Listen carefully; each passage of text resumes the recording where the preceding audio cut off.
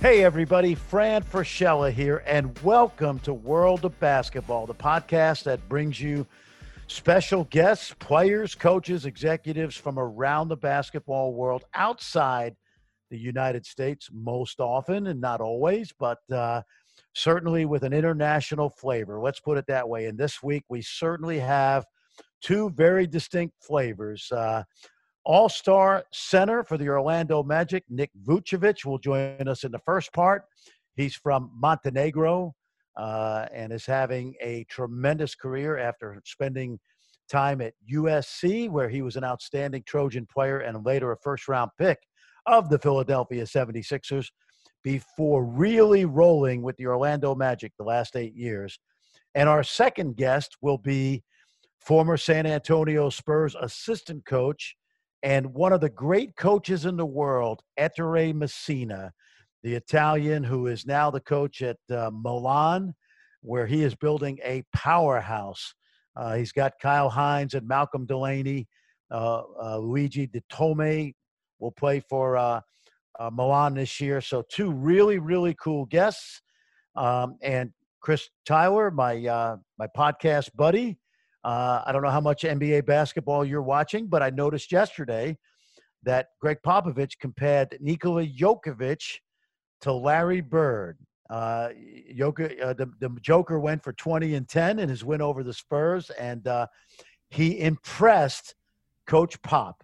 Absolutely. That's hard to do. He can be a bit of a curmudgeon sometimes, Pop, so when you get high praise from him, you got to take it. But no, I've been watching a lot of basketball over the past week, Obviously, we've had a lot of time without it. I didn't watch much of the scrimmage matches. So last time we spoke, I hadn't really gotten back into it. But that's right. You told me that. Yeah. Since last Thursday, I've pretty much, to the chagrin of my fiance, I've probably been watching a little bit too much. But that's okay. It's part of the job. We got to do it. But what have you? Because again, we haven't spoken about this. What have you thought of the virtual fans? Because this is part of the bubble, and you think about the bubble. I really like it. I think it's kind of cool. Yeah. For some reason, it's getting a lot of flack. A lot of people think it's, I don't know, cheesy or something or other. No. I think it's great. I think it's great. I think the NBA's done a great job with the whole bubble situation. Obviously, absolutely. Number one, and first and foremost, they have kept the players safe.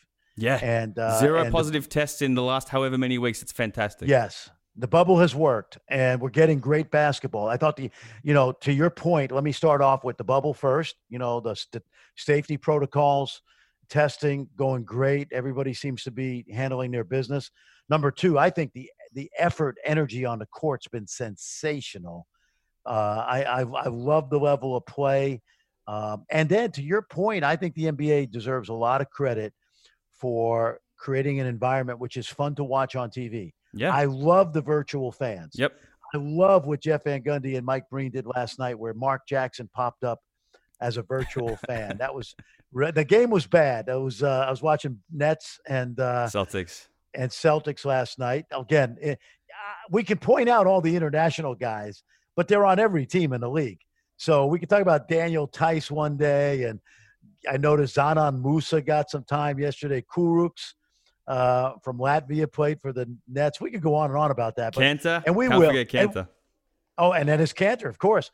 But I just absolutely love what the NBA's done virtually. The atmosphere, at least coming through my TV screen and probably yours, has been fabulous. And I think it's been a combination of great basketball, at least high-intensity games. Not all of them. Yet that was a blowout yesterday. But it's been great. It's been fun. And I am so glad we got basketball back. Absolutely. I'm enjoying it. I think this is a good period of time, enough time before the playoffs really start. It seems like the players are really in really good nick as well. There were, some things to kind of, weed out in the early games, but I think they're kind of playing a really good brand of basketball already. My Celtics, they're looking really good. They look like they're back in mid-season form. Night. So, I'm happy with how everything's going, and I'm looking forward to the playoffs. Obviously, it's going to be very different because there's going to be no home court advantage for anyone. That might work against the 76ers. We'll see how we go. Yeah, exactly. It's going to be really interesting to see how it all plays out. I would say this, Chris. Anybody, because let's face it, we played almost the entire season. Before the pandemic, I think everybody played upwards of 60 games, and when the playoffs start, you still have to win 16 games. Yep. Whoever wins this NBA title this year is going to have to win 16 games, and they're going to have to win 4 series. And I don't care what anybody says. There's no way this season gets an asterisk. Well, the only way it gets an asterisk is by saying that it's actually harder to win than usual, and it's worth more. It's worth more than your typical championship. If you want to put the asterisk there and say this is worth twice as much as the regular championship, that's fine. But it's certainly not anywhere like these people saying it's easy. Get out of here. That's ridiculous. No, I think it's going to be the ultimate strip down, take the fans away, mano a mano, 10 guys on the court, shirts and skins. The way we grew up playing basketball as kids. And I mean, I can't wait. I mean, playoffs are going to be great, but the Western Conference Finals, the Eastern Conference Finals, the finals in October, that's going to be a little strange. I grant you that.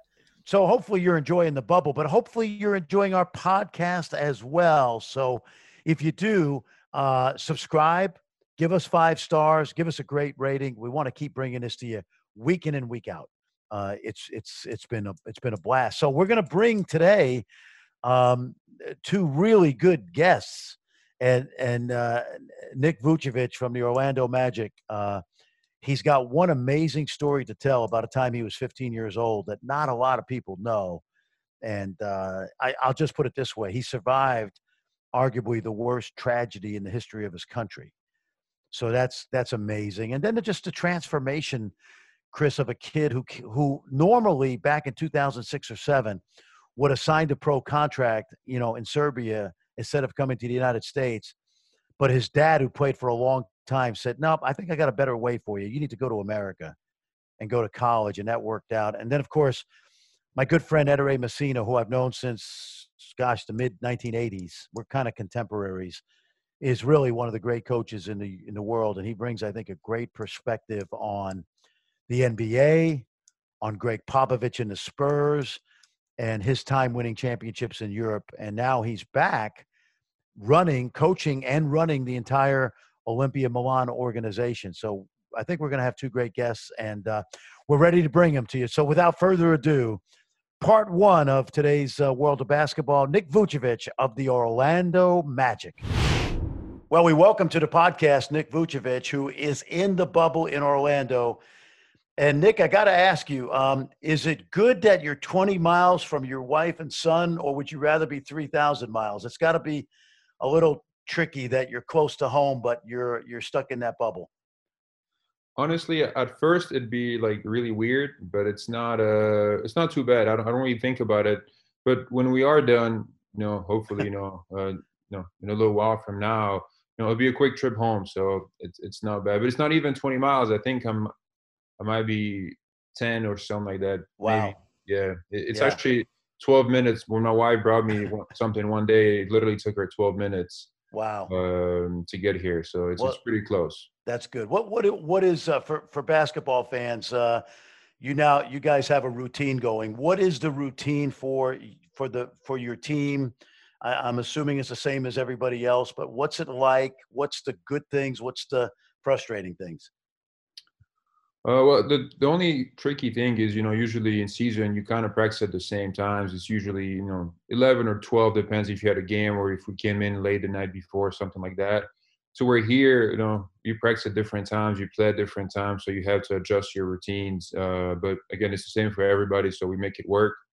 But, since we started playing, we can go to the other hotels and do different activities, so that helps a little bit. But, you kind of try to make it as similar as you can to what would you do, in regular season at home. If we have shoot around, you go do that. If not, you try to do some stuff at the hotel to kind of get going. And then, in your room, you have team meetings, things like that. So I think since we started playing, we try to, do as much as we can. What we do in general is just that, we kind of stuck to your room a little bit. You don't really have, house. If you have kids, you should spend time with them or something like that. But, this way, maybe, you can keep your focus more on basketball. But we have a pool we can go to, different activities, like I said. So it's a little limited in that area, but I think that it's better than a lot of us expected. A lot of the American players talk about this basketball tournament going on, the end of the regular season and then the playoffs soon, kind of like AAU basketball. Now I don't remember when you came to Stone Ridge, if you played you played for the Montenegrin national junior team, but those guys compare this to AAU. Is it weird playing? Are you used to playing in front of no fans? And did you have any experience like that when you were growing up? No, I did. I mean, even sometimes with national team we'll play, in some exhibition games or something like that, some tournaments, and there wouldn't be many fans in the arena, or even sometimes at the World Championship or Europe, baskets, if you don't go far and if you're playing some of the games just for seedings at the end, not many fans show up, so it's it's a similar feel. So I've experienced it before. It is different. It is a little weird because we're used to playing in front of so many people, in all these great arenas, and you feed off that energy of the fans. So we're here, you don't really get that. But honestly, once you're playing and once you're in the game, you don't feel it as much. I think we'll mainly feel it when the playoffs start, because that's when you get the real fans experience. Arenas are like totally sold out. It's just a different vibe, and we as players feed off that, and we enjoy that. Whether you're home, on the road, there's something about it. So we're definitely gonna miss it. But I think that the way the arenas are set up here, with all the screens around, the virtual fans, they're trying to throw in the noises from the fans, or music and stuff. It helps. It's not ideal, but again, the situation in the world is very difficult. So yeah, we're happy to be here. Let me change subject. A lot of people, I know they write about this in Orlando every January 23rd. That's kind of like your second birthday. But a lot of fans don't know this incredible story about you. You and your dad, I think, were coming back on a train. And I hope it's not bad memories, but 47 people killed in a train accident. You survived it. First of all, do you think about it often? And how did it change your life? It had to. I mean, in that moment, I wasn't really, aware of, when I wasn't because I was so young, of really how, big and major of an accident that was. Now looking back at it, honestly, I don't think about it too much. I think that luckily, since I didn't have any, major injuries or anything that's affected my life long term, I was able to kind of suppress it and not think about it. Obviously, when that day comes, you think about it and you remember it. But other than that, I try not to. Unfortunately, there were people that lost family members. There were people that had injuries and complications that they have to live with for the rest of their life. So I'm sure for them it's much worse. But for me, yeah, I mean, it was the worst tragedy in Montenegrin history. I think a lot of, like you said, 47 people had died, a lot of young kids, and I think some babies as well. So it was a big tragedy. But yeah, we're coming back from. We had a winter camp with our team, and then everything was going great, and we had a great time. And then on the way back, the brakes on the train just stopped working. And since we're going from the mountains back to our city, it's downhill, so the train just started going, with no brakes at crazy speed. And but out of the whole section from where we entered the train to where we're supposed to get out, that was, they say, since we were going to derail, the best part to do it, because we derailed in a tunnel. So the tunnel actually slowed the train down a little bit. So when he came out of the tunnel, the crash wasn't as bad as it could have been if, he just had derailed in wide open. It would have, because we literally stopped 5 feet from a big river. Obviously if we went down there, it would have been much worse. But yeah, I mean, when that happened in the moment, you don't really know what to think. You're kind of waiting to see what's going to happen. And once the train stopped, my first thought was to find my father, because he was on the train with us. So once I saw him, I felt better. But you're lost. You don't really know what's going on, what to do. It's just a very difficult situation. But I think a lot of memories from there kind of thing went away, luckily for me, and I was able to suppress them, like I said. And so, yeah, but it was a terrible tragedy, obviously, for a lot of people. That obviously had to deal with much more than I had to do. Do your teammates text? I read where your teammates on that team text each other. The ones that a lot of those guys actually I'm still very close friends with. So we text on that day, and we remember it, and we talk about it a little bit. But yeah, so I mean, like I said, for us that didn't have major injuries or impacts, we kind of are able to not think about it too much. Obviously, for the people, I'm sure it's much worse. So listen, I'm not a tall guy. I've been to Belgrade. I've been to Zagreb. I've never been to Podgorica. but I've been told it's the tallest people in the world walking around Podgorica. Is that true?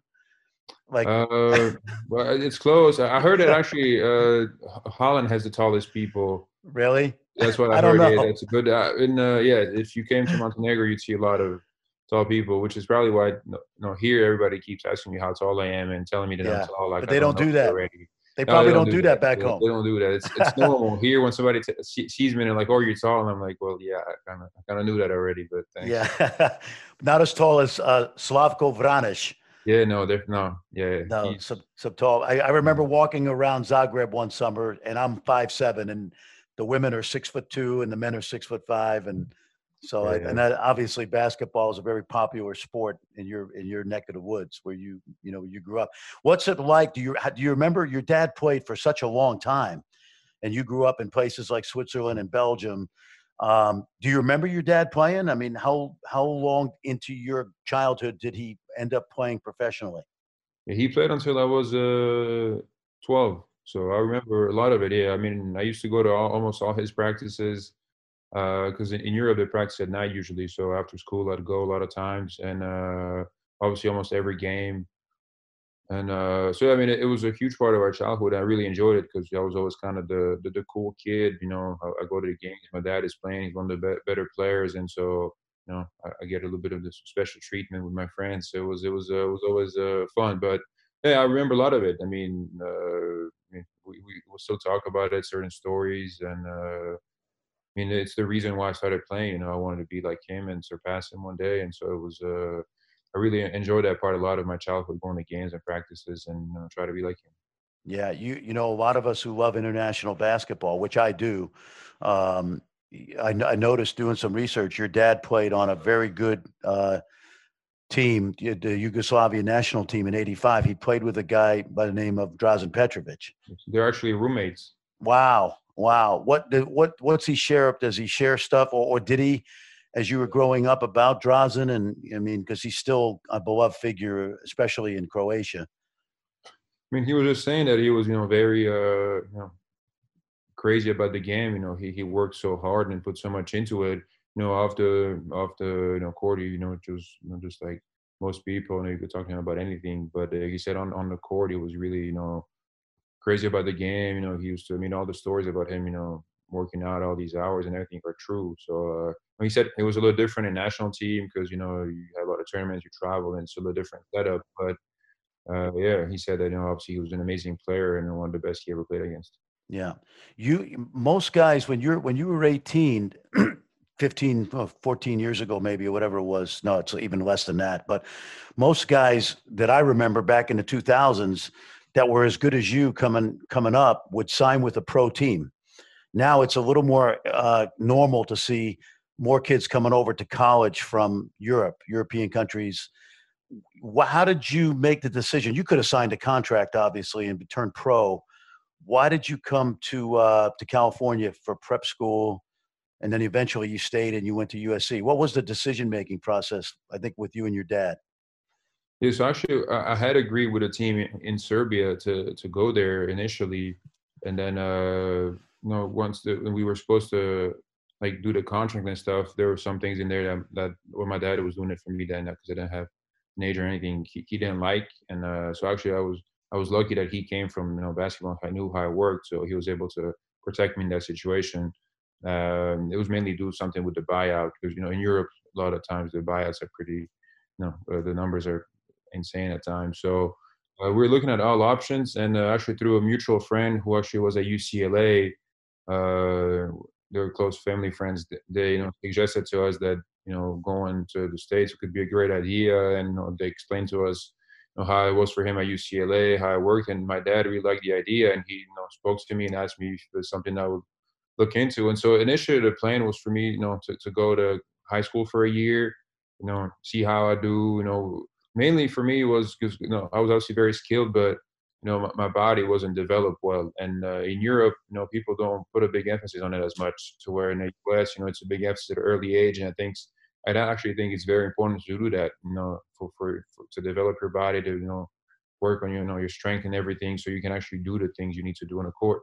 And so that was something that I needed. And so when they were telling us how that's a big emphasis on how they're much ahead of Europe in that regard. It was something that my dad was really intrigued by, and he always, he knew obviously that in the States we're always ahead in basketball wise at developing players that just the way the game was played. So he was always intrigued by that idea, and so we kind of agreed for me to go to, if I can find a good high school, to go for a year, see how I do, and if I can get a good scholarship somewhere, keep going. If and the thought was I can always come back. There's always going to be teams in Europe I can go back to. So we decided to do it. We're lucky to find Stonebridge Prep through the coach there, through some other mutual friends, and we made it happen. And first it was a little difficult for me to adjust. I was off the court and on the court as well. I was struggling. I wasn't playing well, but after a couple of months, I caught up, and I was playing really well. USC saw me. They offered me a scholarship, and then everything worked out perfectly. And I'm really happy I made that choice. Because going there, and actually, I think the main reason also is for me leaving and being by myself at such a young age. It helped me mature so much quicker, and that helped me take huge steps. But it was for me, it was definitely the perfect choice. Obviously everybody has different ways to get to where they want to, but for me, I'm 100% positive that if I stayed in Europe, I don't think I would have been able to have as much success. Are you a Trojan football fan? I am, yeah. Well, yeah, this hasn't been easy last couple of years. We haven't made, well, it's hard because when I got there, it was the best years almost. Pete Carroll was still there, I think, for 2 years. Yeah. Had 2 great years, and then he left. Actually, maybe just first year, and then he left. So it was getting a little difficult. It wasn't perfect, but But we. How much did you? Your freshman year, you didn't play much. You were getting, and I don't think people realize how good a team you played on. Daniel Hackett, DeMar, Taj Gibson. Some really good players, and you had good coaches in Tim Floyd, and of course Kevin O'Neill. I told you a friend, both are friends of mine, but both coaches very demanding. So you were used to that, right? That's kind of the Serbian way. And how much do you feel you improved from the day you got on campus to the time you left after your junior year? I think those were my biggest improvements in my career. I mean, when I first got there, I remember playing pickup. First day I got there, and I couldn't even get to the basket. I mean, it was really difficult for me, and I was just like, I was the youngest guy. I was actually a year early age-wise because I started early in Europe. But those guys are so much ahead of me, physically. I mean, it was really difficult for me. And then, a good thing happened for me. I was suspended for 8 games because I couldn't play because I played like 30 seconds or a minute in Europe. And but actually that helped me because since I couldn't play, I practiced with them, but not always. And so I was really able to put a lot of time in the weight room and work on my body. And in 2 months, it was already a huge transformation for me, and I was able to actually start playing. Actually, Tim Floyd had offered me the red shirt for a year. He thought it would help me get more years of eligibility, but I didn't want to do it. I wanted to fight for a spot, and I ended up actually earning my minutes and surpassing one of the seniors on the depth chart. And playing as a backup 4 or 5. Some games it'd be 5 minutes. I started 2 games. Some games I played 15, 20. Actually, in the tournament, I ended up playing 1 game like 25 minutes because Taj Gibson was in foul trouble. So ended up being a great year for me. But that year I improved so much. It was really night and day difference from when I first got to USC. And when I went back home, people saw me after a year. They couldn't believe that I transformed my body so much. And that was actually the biggest steps for me because I already had the skill set. Obviously, I improved that as well. But that the physical attributes just made my game take to another level. I know one of the things you got the chance to do when you were in LA, and of course, you've been in the league now for a while, but you got to watch Kobe Bryant and the Lakers, and certainly in the Clippers. And I know just reading about you that's a guy that you kind of looked up to, just because of the way he handled his business. Yeah, well, actually, I was growing up. I was more of a LeBron and Dirk fan. Uh-huh. So that was when LeBron was still in Cleveland. Yeah. And so actually, it was funny because two of us on the USC team were huge LeBron fans, and then we had a bunch of LA guys that were. Oh, but wait, I got to stop you for a second. The reason you were a LeBron fan is because Sasha was playing for your. Well, he was no, but true. Your brother. I was a Cleveland fan because of that, but I was a LeBron fan from when he came. Okay. Because your brother-in-law played with him. Yeah, he did. Yes, actually went to the finals in 07. Yes. So, yeah. Sasha Pavlovich. Yes. and he was what's it called? Yeah, we used to always like every day. It was literally every day. We used to argue about LeBron and Kobe, LeBron and Okay. Kobe. But I was obviously had so much respect for Kobe, obviously for who he was and how he handled himself and how he was dedicated to the game. And I mean, all the stories you hear about him, so impressive. And so yeah, but I had a chance to go watch a couple games and watch him in person, and I was lucky enough to even play against him. So it was a huge honor for sure to play against him, one of the Yeah. greatest to do it. You've made your home in Orlando. You've signed a couple times, and and again, it's not the Lakers, it's not the Knicks, it's not as well known a team, but you seem to have found a home in Orlando. And what is it about Central Florida? What is it about the Magic? Your teammates that makes this home for you now. I think mainly the relationships I've built here, and the way people treated me since day one, since I got here. I mean, starting from the organization to the people around the city, the fans, anything. I mean, it really feels like home for us there. And my first son was born there. We expect our second son to be born there as well. So, it's where we started a family. I got married while I was living there. So it was to say that means a lot to us. It's where I came there as a boy, and now I became a man there. So, but it mainly just the relationship I've built over the years. That's to me that's very important, and the people that treated me well, and for my career, it was good. Obviously, I wish we were had a little more success team wise, but I feel like we're going that direction as well. So it was worth going through all that, and now we're getting there. Hopefully, we can get to the playoffs second year in a row. It'd be huge for us. Yeah, I like your group of guys too, and I feel terrible about Jonathan. Such a good young guy. I know you guys feel terrible for him as well. That injury. Yeah, it was very difficult for all of us. I mean that type of injury at any time, but especially when you know that he had just come back from an injury and he was looking great and I was so excited to be back on the court. It happens. It's devastating, really. Obviously mainly for him, but actually we saw him the next day, and he was in good spirits, so that's good to see. But we know that he's going to put in the work and he's going to come back. But it just sucks when you see one of your teammates, somebody, you spend so much time together and you go through a lot of stuff. To go through that is very difficult. I mean, injuries for athletes are the worst. Yeah, exactly. Well, hey, one last question. I thank you so much for spending some time with us. Your son Philip, given your genes, family genes, and he's a year and a half now. Is he tall for his age? Yes, actually. No, it's we had a couple situations where we'd be out in public and people ask us, oh, like how old is he? And it would be what was before the pandemic and stuff. Yeah. It was like 12, 13, 14 months, and we'd be like 14 months, and they'd be like, you just see their eyes pop out, and I'm like, yeah, well, my wife she played volleyball and she was 6 feet. I mean, her Yeah. family, everybody's tall too. Yeah. Except for her mom, but like her brother's tall, her sister's tall, her dad is tall. My family, everybody's tall. So Sure. and he has the genes, but actually, the neighbor's kids, they have a daughter. She's 4 years old, and he's like they first started like playing around. He was like shorter than her, like a lot, and now he's like just a tiny bit shorter than her.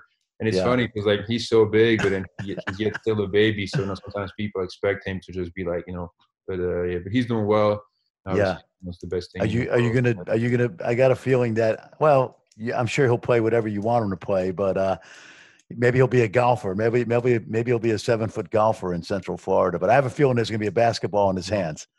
Well, he actually already enjoys it. We have Yeah. a couple hoops. Obviously, people have, he received a lot of them as gifts, and he enjoys it now. I think because now he starts realizing stuff. When he saw me on TV playing Yeah. and stuff, my wife said he started like playing more too. So, Right. but obviously, I mean, I love to if he's talented enough and he decides to go that way.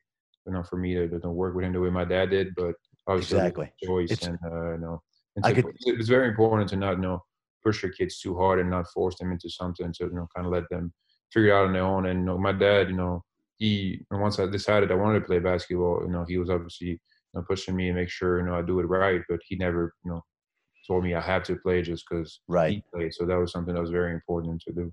Yeah, there's a bond there that stays with you forever when you share Sure. something you love. So hey, Nick, best of luck as you get ready for the playoffs. Thanks so much for joining us. I mentioned to you you're my first Montenegrin guest, and we're the world of basketball. We're taking people around the world of basketball, and we're educating them on all the great players, coaches, and executives that come from outside the United States. You are in the midst, my friend, of a great NBA career. Keep it up and stay healthy. Thank you very much. Thank you for having me.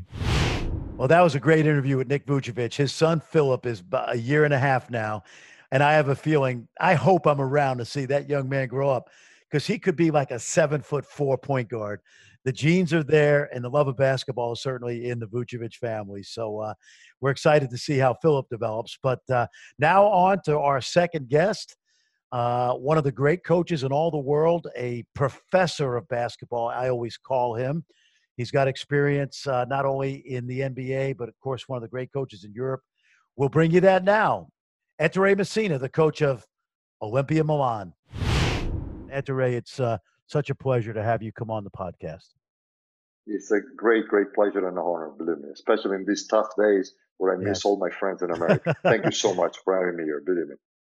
Before we talk about your career, and I'm going to go back to the very beginning. Okay, I've done my research. Okay, Please tell me. That's it. But we will. I'm gonna keep you guessing. Sure. But before then, you just returned back to Italy, where you essentially, I don't know exactly the title, but essentially you're the president and the coach of one of the great clubs in Europe. Yeah, Milano. I also have the job title of president of basketball operation. Right. Exactly. It just means that I kept for me the final word Right. and everything which is related to basketball, Right. which is and I can choose the people that I work with, which is a great thing. Exactly. Yeah. Before you went back, you spent the last 5 years with the San Antonio Spurs. Greg Popovich, some great players, great tradition. Yeah. And you knew the NBA before because you had come over before, and you have so many friends. But what did you take away? Like, what did you take away from your time in the NBA? First of all, amazing league in terms of how everything is run professionally. Whether we're talking about the referees, the coaches, the players, the strength coaches, the people in the offices, really, really, high level, classic. I have no other words. The second thing that I always found great from the NBA is the sense of belonging that everybody has once he's in the NBA. I even experienced that on myself. And it goes back to many, many years ago where we were all watching, these socks with the logo, Right. that Right. people, the players and coaches and staff from the NBA were wearing. Right. There is a strong, you can fight on the court, but then there is a strong sense of belonging to the coaches association, to the players association, to the NBA itself. I had the great opportunity to be a part of a basketball without borders when they invited me to coach in South Africa for the Africa game last summer. Last summer, yeah. I mean, what an experience! What an experience to share time with these great players, these great coaches, the commissioner, his staff. I mean, this great sense of belonging always amazed me. Then, of course, the game is much faster than here in the EuroLeague. And I love the EuroLeague game. EuroLeague game is a combination. Coach Pitino said that in a few interviews after coaching in Europe. He's a combination of professional players playing with the intensity of a college game every week. Okay, and 40 minutes, every possession is huge, a lot of drama every game. Usually you will enjoy that. Okay, so but the game itself in the NBA is amazing. And one big lesson I learned is this: an NBA player is usually such a great athlete that he can make a mistake, and because of his athleticism, he can cover up his mistake. You know, I mean, I had the luck to coach Manu in Italy when he was very young, and he was like that, and he's been like that in the NBA. But then, a good athlete in the NBA, he can make a mistake in positioning, And then once he is realizing that, boom, he jumps or he slides or he reacts quickly or he uses his wingspan and he covers for himself. In Europe, because of the different athleticism, if you make a mistake in positioning, usually that leads to an open shot or even a layup or a foul. So that's a big difference between the two leagues. You have such a growth mindset. From what I know of you, you have always studied the game, never satisfied with what you already know, and you know a lot. How did how did you become a better coach?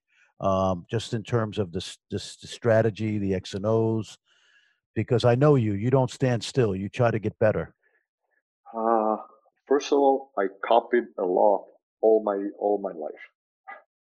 And even these 5 years in the NBA, I stole so many ATOs or so many little details. I studied the rotation of the other coaches. The substitution patterns, when they call timeout, how they can come out. I had different ideas on covering pick and roll, which is the nightmare of every coach in the world. But I think all of us, and I think it's the same for you. I think we have to be grateful to great coaches who have been open to share their knowledge with us when we were young and even now. I think, I think, that's something that I have to be, and I will be grateful forever. I was lucky enough to become friends with coaches like you, like Bob McKillop, head basketball coach at Davidson. I had the opportunity to spend time with Coach Smith the many years he was at North Carolina. So many other coaches, and of course, I had this unique opportunity to know, learn, and live close to Coach Popovich, and but these are just a few of them. But I remember back in the days, I was a young assistant coach in the second division of Italy, and our one of our players, John Brown, had played for 10 years with the Atlanta Hawks. So he set up a trip for me and for my head coach, and my head coach took me because I knew English. I mean, and he didn't know English very well, so he took me as a translator. And we spent 10 days in America with all the former head coaches that John Brown had. Coaches like Cotton Fitzsimmons, Stan Albeck, or whatever it was, and Hubie Brown. And I met Coach Hubie Brown, and then I met him years after in Europe when he was doing his clinics. Coach Hubie Brown has been a tremendous teacher. I tried to get as a sponge as much as I could from Coach Brown. So all these people that took the time to show something or teach something to a young, unknown coach coming from the middle of nowhere. Those are the people that I owe I owe most in my life. Yeah. So you owe the most probably to your father because he told you you needed to learn English. You read the article. I read everything. Come How on. comes you know that? That's a true story. I was in high school in Italy, and the kind of high school that I was attending, this is in the early 70s, was allowed me to take a foreign language that I choose English only the first 2 years. Then the remaining 3 years, no more foreign language. And my father, that was a lawyer, old style lawyer, never done any sport in his life, Right, so right. never watches sports on television. He comes up one day and he says, "Look, you're at the end of this second year. For next year, I will I would like you to enroll in an English school so you can learn well English just 2-3 times a week in the afternoon." I said, "Dad, why?" And this is early 70s. Nobody was traveling back then. He tells me, "Because English will be important in your life." Man, guess what? I got all the biggest opportunity in my life as a coach thanks to the fact that I knew English. I went to this trip with my coach. That coach hired me because I don't even know if he knew about me as a basketball coach, but he knew I knew English. So I was doing the simultaneous translation when he was talking to the team in Italian, and our two foreigners could know what he was talking about. And then I signed for Bologna. Bologna, it's been like the Celtics in Italy for years, Virtus Bologna. So they hired me as the head of their youth program. Huge job back then. I was so happy. And they sign a new head coach for the team, and the guy goes and says, "I need an assistant." You know what? He knows English. Why don't you do that in addition to coach all the young teams? So as a matter of fact, I was in the gym for 10 hours a day, but that was the beginning of everything. I was an assistant coach. Thank you to Dan Peterson, to Bob Hill when he coached for 1 year in Bologna. And then this is the biggest one, and you know that. Yeah. And I don't wait for your question. 1 year, I was a young assistant in Bologna, and they organized a huge clinic in Milano with a one-man clinic with Coach Smith. And I don't know for which reason Coach Smith accepts to come to Italy, and he does this 2 or 3 days clinic. And so, who does the translation? Who does the translation? So they call me, and I go there and I do the translation for Coach Smith in the clinic. So I'm on the court with him, and he works like if he was in Chapel Hill, going through all his drills and talking and blah blah. And I start spending, all the day, even dinner with him, and all the Coach Gamba, the famous Olympic coach Sandro of Italy, Gamba, and whatever. And so Coach at the end says, why next summer don't you come over to Chapel Hill with some of your young players? They can play in camp. And this thing, boom, boom, boom, boom, boom, build. And one day Coach calls me and say, listen, I was coaching now the national team of Italy. So this is 10 years later, fast forward. Coach says, yeah, you know what?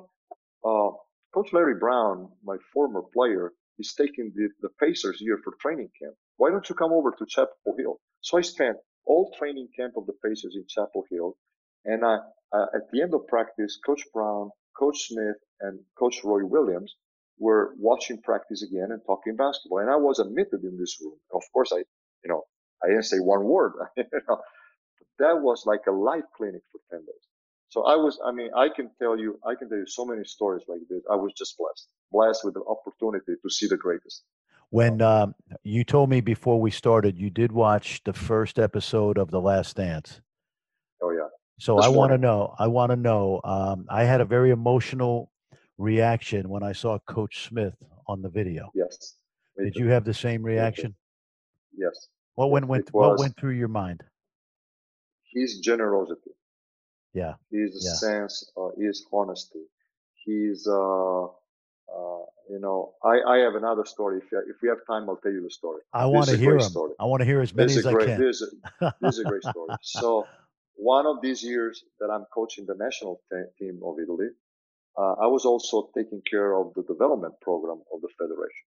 So every fall, I was taking our under 19 team to America and to play with, let's say, middle, good Division One team. Like Manhattan College.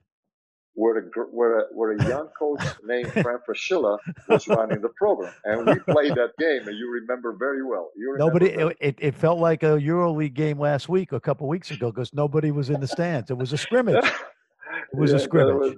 But it was a great experience. I lie and tell everybody I'm 1-0, but it was a scrimmage. It was no, it was you're 1-0 because No. You are. Anyway, I'm sorry I interrupted you. No. So one of those years, we were based in Davidson, North Carolina, at Coach McKillop's college, and we were practicing there. And so one day, and we were playing UNC at Greensboro. We were playing Davidson. And one day, I drove the team. I talked to Coach, and I drove the team to Chapel Hill to take the team to watch practice, to watch North Carolina practice. So we're there, and we were sitting high in the stands. The manager seat all my team in the stands. I'm with them. Coach walks in, and he sees me, and he calls me down on the court. So you can imagine my players. They saw this, and they thought I was, very close to God.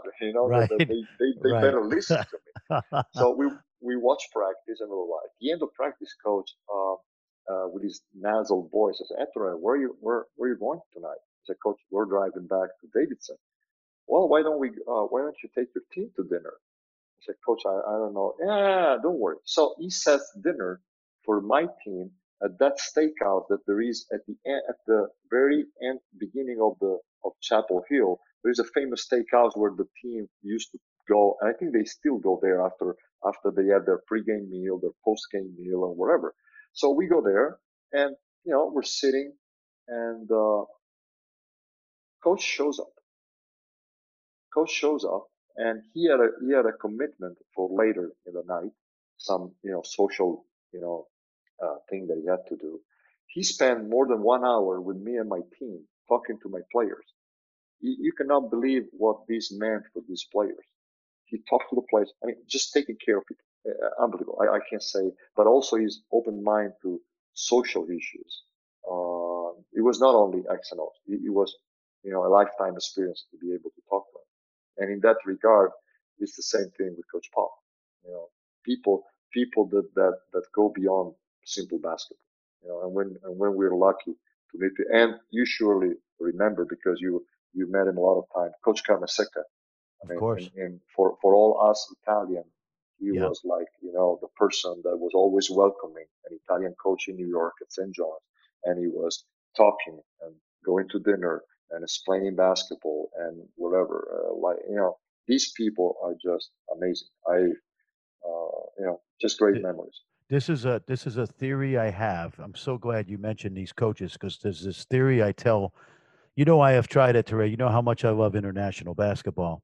I know you do. Yeah, you've been to Treviso to the NBA camp in Treviso so many times. You're 13, always there. I remember. 13 trips to Venice for free.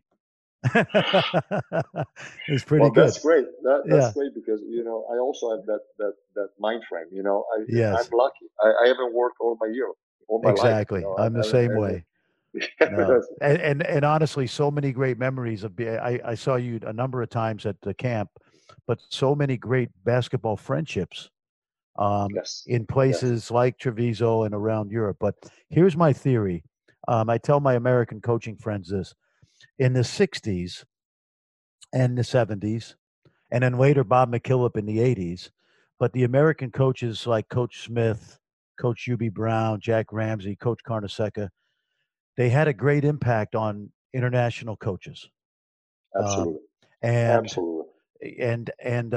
My analogy, you can forgive me for giving this analogy. It'll take a few seconds, but it's like going into the Louvre in Paris, and the American coaches see the Mona Lisa from straight on. It's a masterpiece. My international coaching friends, my European coaching friends, they see the Mona Lisa, but they're off to the side. It's still a masterpiece, but they have a different perspective on the masterpiece. And I think what I love about international basketball, like you and so many international coaches have now brought the international game back to the United States almost full circle, and are teaching things that the spread pick and roll, the different concepts of the big men handling the ball. And I want to know if you think that's true, the way the game has come full circle. To answer your question, I go back to a clinic in 1992. I'm in Tenerife, Spain, and there is this huge clinic, and I'm one of the people who were invited to speak. But and the let's say the main guest, the star, the attraction of the clinic is Coach Riley. Okay, I was a young Italian coach. I had 3-4 years in the league. My team had won something, so that's why they invited. Long story short, so I'm so excited to go there and do my thing, but listen to Coach Riley. Some 800 coaches from all over Europe. I vivid man. So I remember the first lecture of Coach Riley starts with this quote. He says, he introduced the topic or whatever, and said, "Listen, before I start working on our turnout, the fast break series, don't forget in the NBA we assume that a player can catch, dribble, pass, shoot. Back then, and I started my lecture the following day with this thing. I said, in Italy, in Europe, we do not assume that. We need to build our players because we do not have 4 years of college where players, most of the case, learns from great coaches their fundamentals. Now it's flipped. Because they don't stay in college for whatever reason, okay?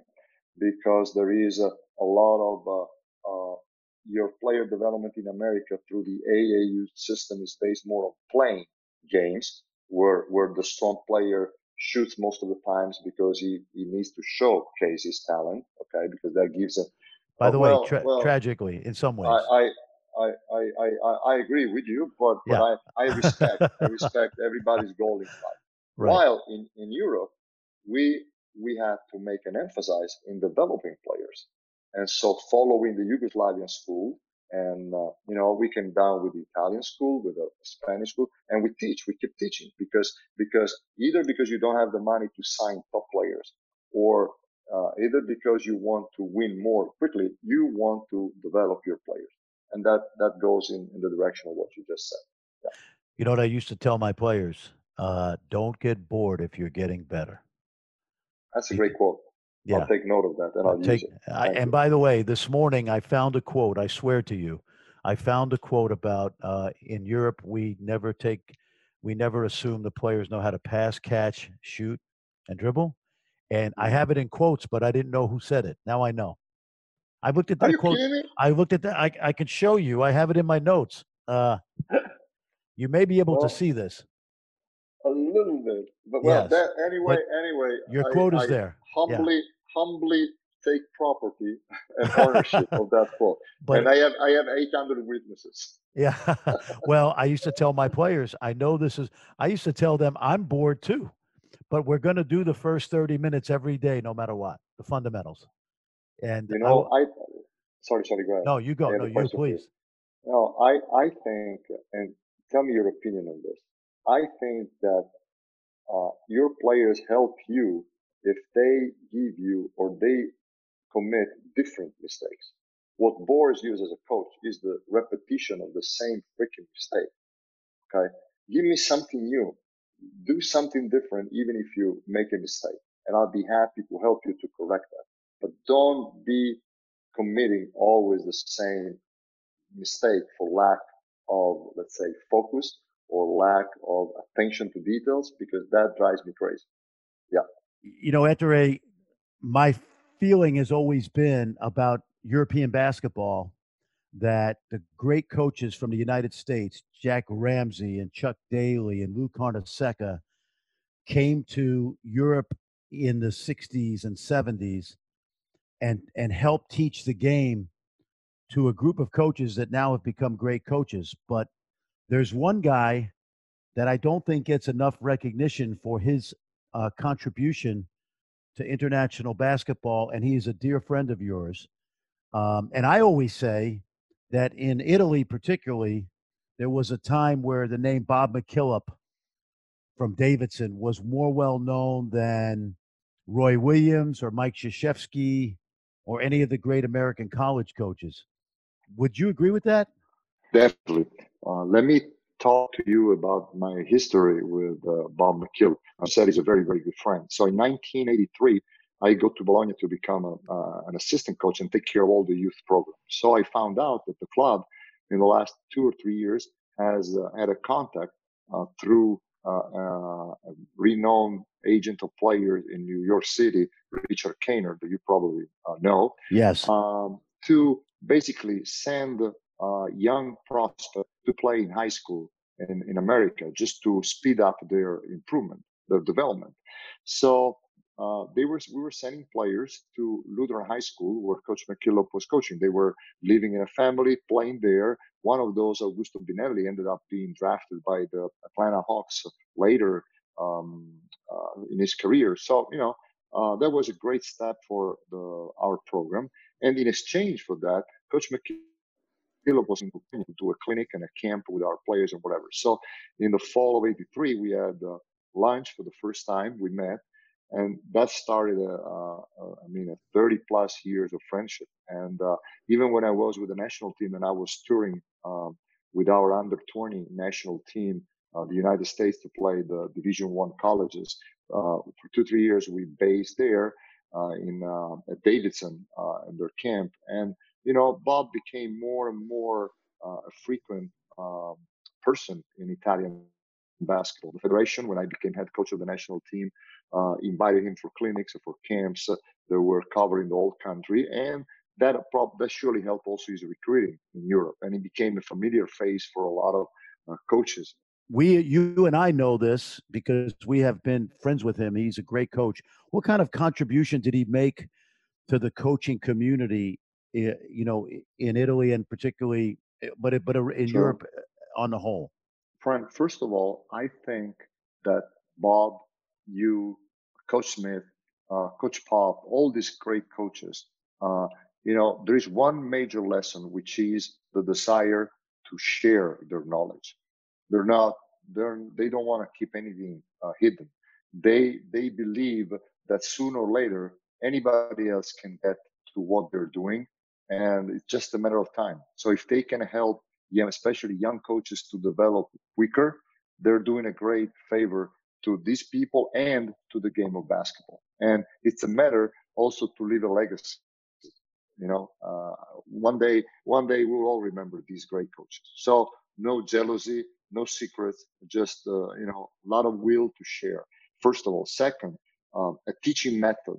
Teaching method, especially in years where you start having a lot of information through the internet, through clinics, through website and DVDs and whatever, it's very difficult to select what can be part of your own system and build your own system, and also develop the ability to say, this thing I like is not good if I try to implement in my system. This thing, it's good for my system. So develop develop a system and a teaching method. That's what Bob is all about. Third, top attention to fundamentals, and fourth, coach players who are not great athletes, like he usually coaches at Davidson. Yes, yes, So develop skills, yes. and don't only try the ability to jump. Having been around both of you, if both of you were, and of course he was a classroom teacher as well in high school, but I could see both of you in a classroom teaching something else besides basketball because of your teaching methods. That would be, Thank you. yes. Thank you. I appreciate it. No, That's a great compliment. No, I know. I've seen it. I've seen it, and I feel the same way about Bob. Let me change over now to the Euro League. You have had a lot of experience in the Euro League. You have been a very successful coach at a number of places, winning titles, being in Euro League Final Fours. Where is the Euro League competition today compared to where it was when you first started coaching in the Euro League, and maybe before it was called the Euro League, because it's become more of a professional league now than ever, right? Yeah. First of all, the league is trying to, let's say, follow the path of the NBA. In the past years, it was a league where you had access winning your national championship. So until I think the late 80s, beginning of the 90s, only the teams that were winning the national championships in Europe were taking part in at that time was called the League of the Champions. Now then it was called Champions League, then Euro League. Okay. Then later on in the early 90s, they admitted the top 2 or 3 players of each country. Okay. So they expanded the league. And then finally, towards the year 2000, they founded a league where the criteria to be admitted were more financial. There was a certain number of spots were left to the champion of maybe the smaller countries. But for the big countries like Italy, Spain, Greece, whatever, the top 2, 3, even 4 teams sometimes had a contract with EuroLeague, and they were part of this league. So now it's a professional league. There is a union of players. There is a strong coaches association. There is a group of professional referees, and it's 18 teams that cover almost all the great cities in Europe, with the exception of Paris and London. And that's the goal, to have also those 2 major cities in the league. Basketball wise, I think the league has progressed, but not as it could have been if it would have been possible to reach an agreement with the NBA to leave in Europe those prospects that you draft and they're not ready yet to play in the NBA, rather than send them to a development league. Unfortunately, we lost that train back then, and now all the franchises in the NBA, they have their own G League team. They run a great development program, and because of that, it's more complicated to get players in Europe from the NBA.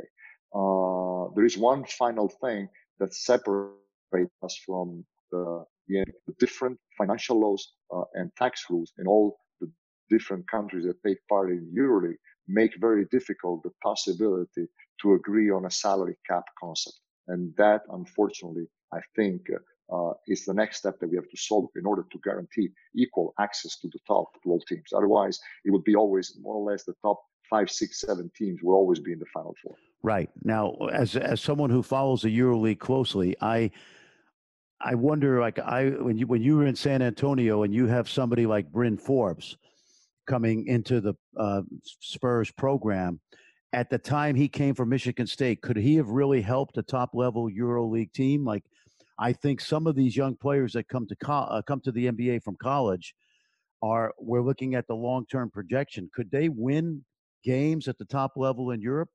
As a coach, would you feel comfortable putting a college player on the court? No, depend on the level of the team. If I would be coaching in CSKA, that's absolutely not the case. I mean, that's a player coming out of college is not ready. But if I'm coaching in Milano or maybe in a smaller club, I might take a chance of a younger player, develop him in for a couple of years, right? And then the kid might go to a higher level or higher expectations then. But honestly, especially now, when most of the kids come out of college very early, it's almost impossible that they are already prepared to contribute in a game which is so physical and so stressful like the European or the EuroLeague game. Yeah. When that reminds me, I don't know if you had coached him as part of when you were coaching the Italian team, but you were in the NBA while Luka Doncic was doing his magical things in Real Madrid.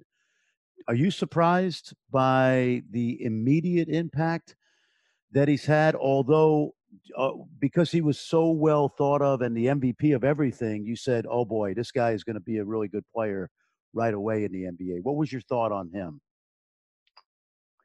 I thought he was going to be a good player in the NBA. Honestly, I could not ever imagine that he could have had such an impact right off the bat, right, in terms of producing triple doubles like peanuts. And my concern, well, I was an admirer of his personality, of his game. He was, as you said, he had huge success in EuroLeague at a very young age. But I thought that his athleticism or his quickness was could have been a problem in this league. I think that the key thing in his career has been that Coach Carlisle gave him the ball and put him at the point guard. So now, as a small kid is guiding him, he can pass, cut, post him right away. Another player, he can use his power and his physicality and his long range shooting. So giving him the ball and that responsibility gave him the green light to create, which is where he's at his best. I always remember that Šarūnas Jasikevičius, when he came in the NBA, he was used especially for his great ability to shoot. So basically, he was staying in the corner, and most of the times he just had to shoot or pass. He was used more as a catch and shoot guy. And of course, when he played in the NBA, he did that because that was what his team needed. Okay, if he would be in a situation where they asked him a different game, maybe Šarūnas could have blossomed into a very good NBA player. Who knows? But that was, I think, the big step for Luka, and I'm glad for him. Well, speaking of great international players, a guy that you had a great effect on early in his career, and is going into the Hall of Fame here in the next few years, is Manu Ginobili. You got a chance to be around him and mentor him at a very young age in Bologna. Talk about and it reminds me, Ettore, you are so. When I think of you as a coach, I think of the attention to detail. You must be 2 inches more over here or a little bit more over here.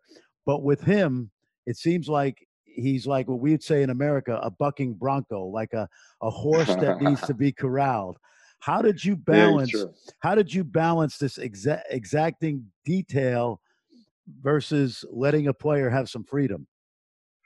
Well, that's a great point that you're making. When we signed him in Bologna, our starting guard was Sasha Danilovic, the legendary Serbian player that played for the Heat for a few years. And Manu was playing in a smaller club, and he was doing exactly what you're saying. He was doing something that sometimes were crazy to me. Like when he came to for a few months, he was doing things that Pop considered crazy. Yeah. So we signed him, and after 2 practices coming back from the Olympics at only 30, Danilovic, who was plagued by injuries, decided to retire. So all of a sudden, Manu is our go-to guy, is our player, is our main guy. And it was a learning experience because sometimes he was doing things that, we were saying, what the hell is he doing? Where is he going? And then boom, he was scoring or making an assist. And sometimes he was throwing the ball in the stands too. But to his credit, amazing sponge. I think the greatest thing of Manu is his ability to combine instinct and reasoning, because once the game was starting, he was capable to stop thinking and just follow his great, instincts for basketball. But during practices, timeout, meetings, whatever, he was a sponge and he was processing everything. He had so many situations where he hit the wall and bounces back quickly. Main story, first game in the EuroLeague that year, we go to Athens and play the team coached by legendary Dusan Ivkovic, the dean or the Yugoslavian coaches. Yes. So we lose at the buzzer. Manu goes scoreless from the floor. He made just 4 or 5 or 6 free throws, something like that. I walk out. I tell to my assistant coach, the more important had been the guy that was pushing me to sign him for 1 year. And I tell him, your boy here, if that's our go-to guy, we're done. We can't even imagine. Long story short, 6 months later, Manu was the MVP of the finals of the EuroLeague. And he led us to win the EuroLeague. And that happened maybe 4 or 5 times during the year, that he was facing a higher challenge. He was maybe collapsing in that specific moment, and then he was processing, learning, and being better and better. That's great. Well, listen, it's a pleasure and honor. You are one of the great coaches in the world. Stay healthy, and we just hope we'll see you back on the court coaching very soon. Hopefully soon. Take care, my friend. Thank you so much. Thank you. Well, thanks to 2 very special guests, Nick Vucevic and Ettore Messina. Again, if you're enjoying World of Basketball, subscribe to the podcast. Let us know how we're doing. Give us a 5-star. The bosses love it. We want to keep bringing you some great stories, from ex-players, from current players, people who really understand this game around the globe. So that's it. And speaking of around the globe, stay with us and stay with me as I bring you to another place next week in my world of basketball.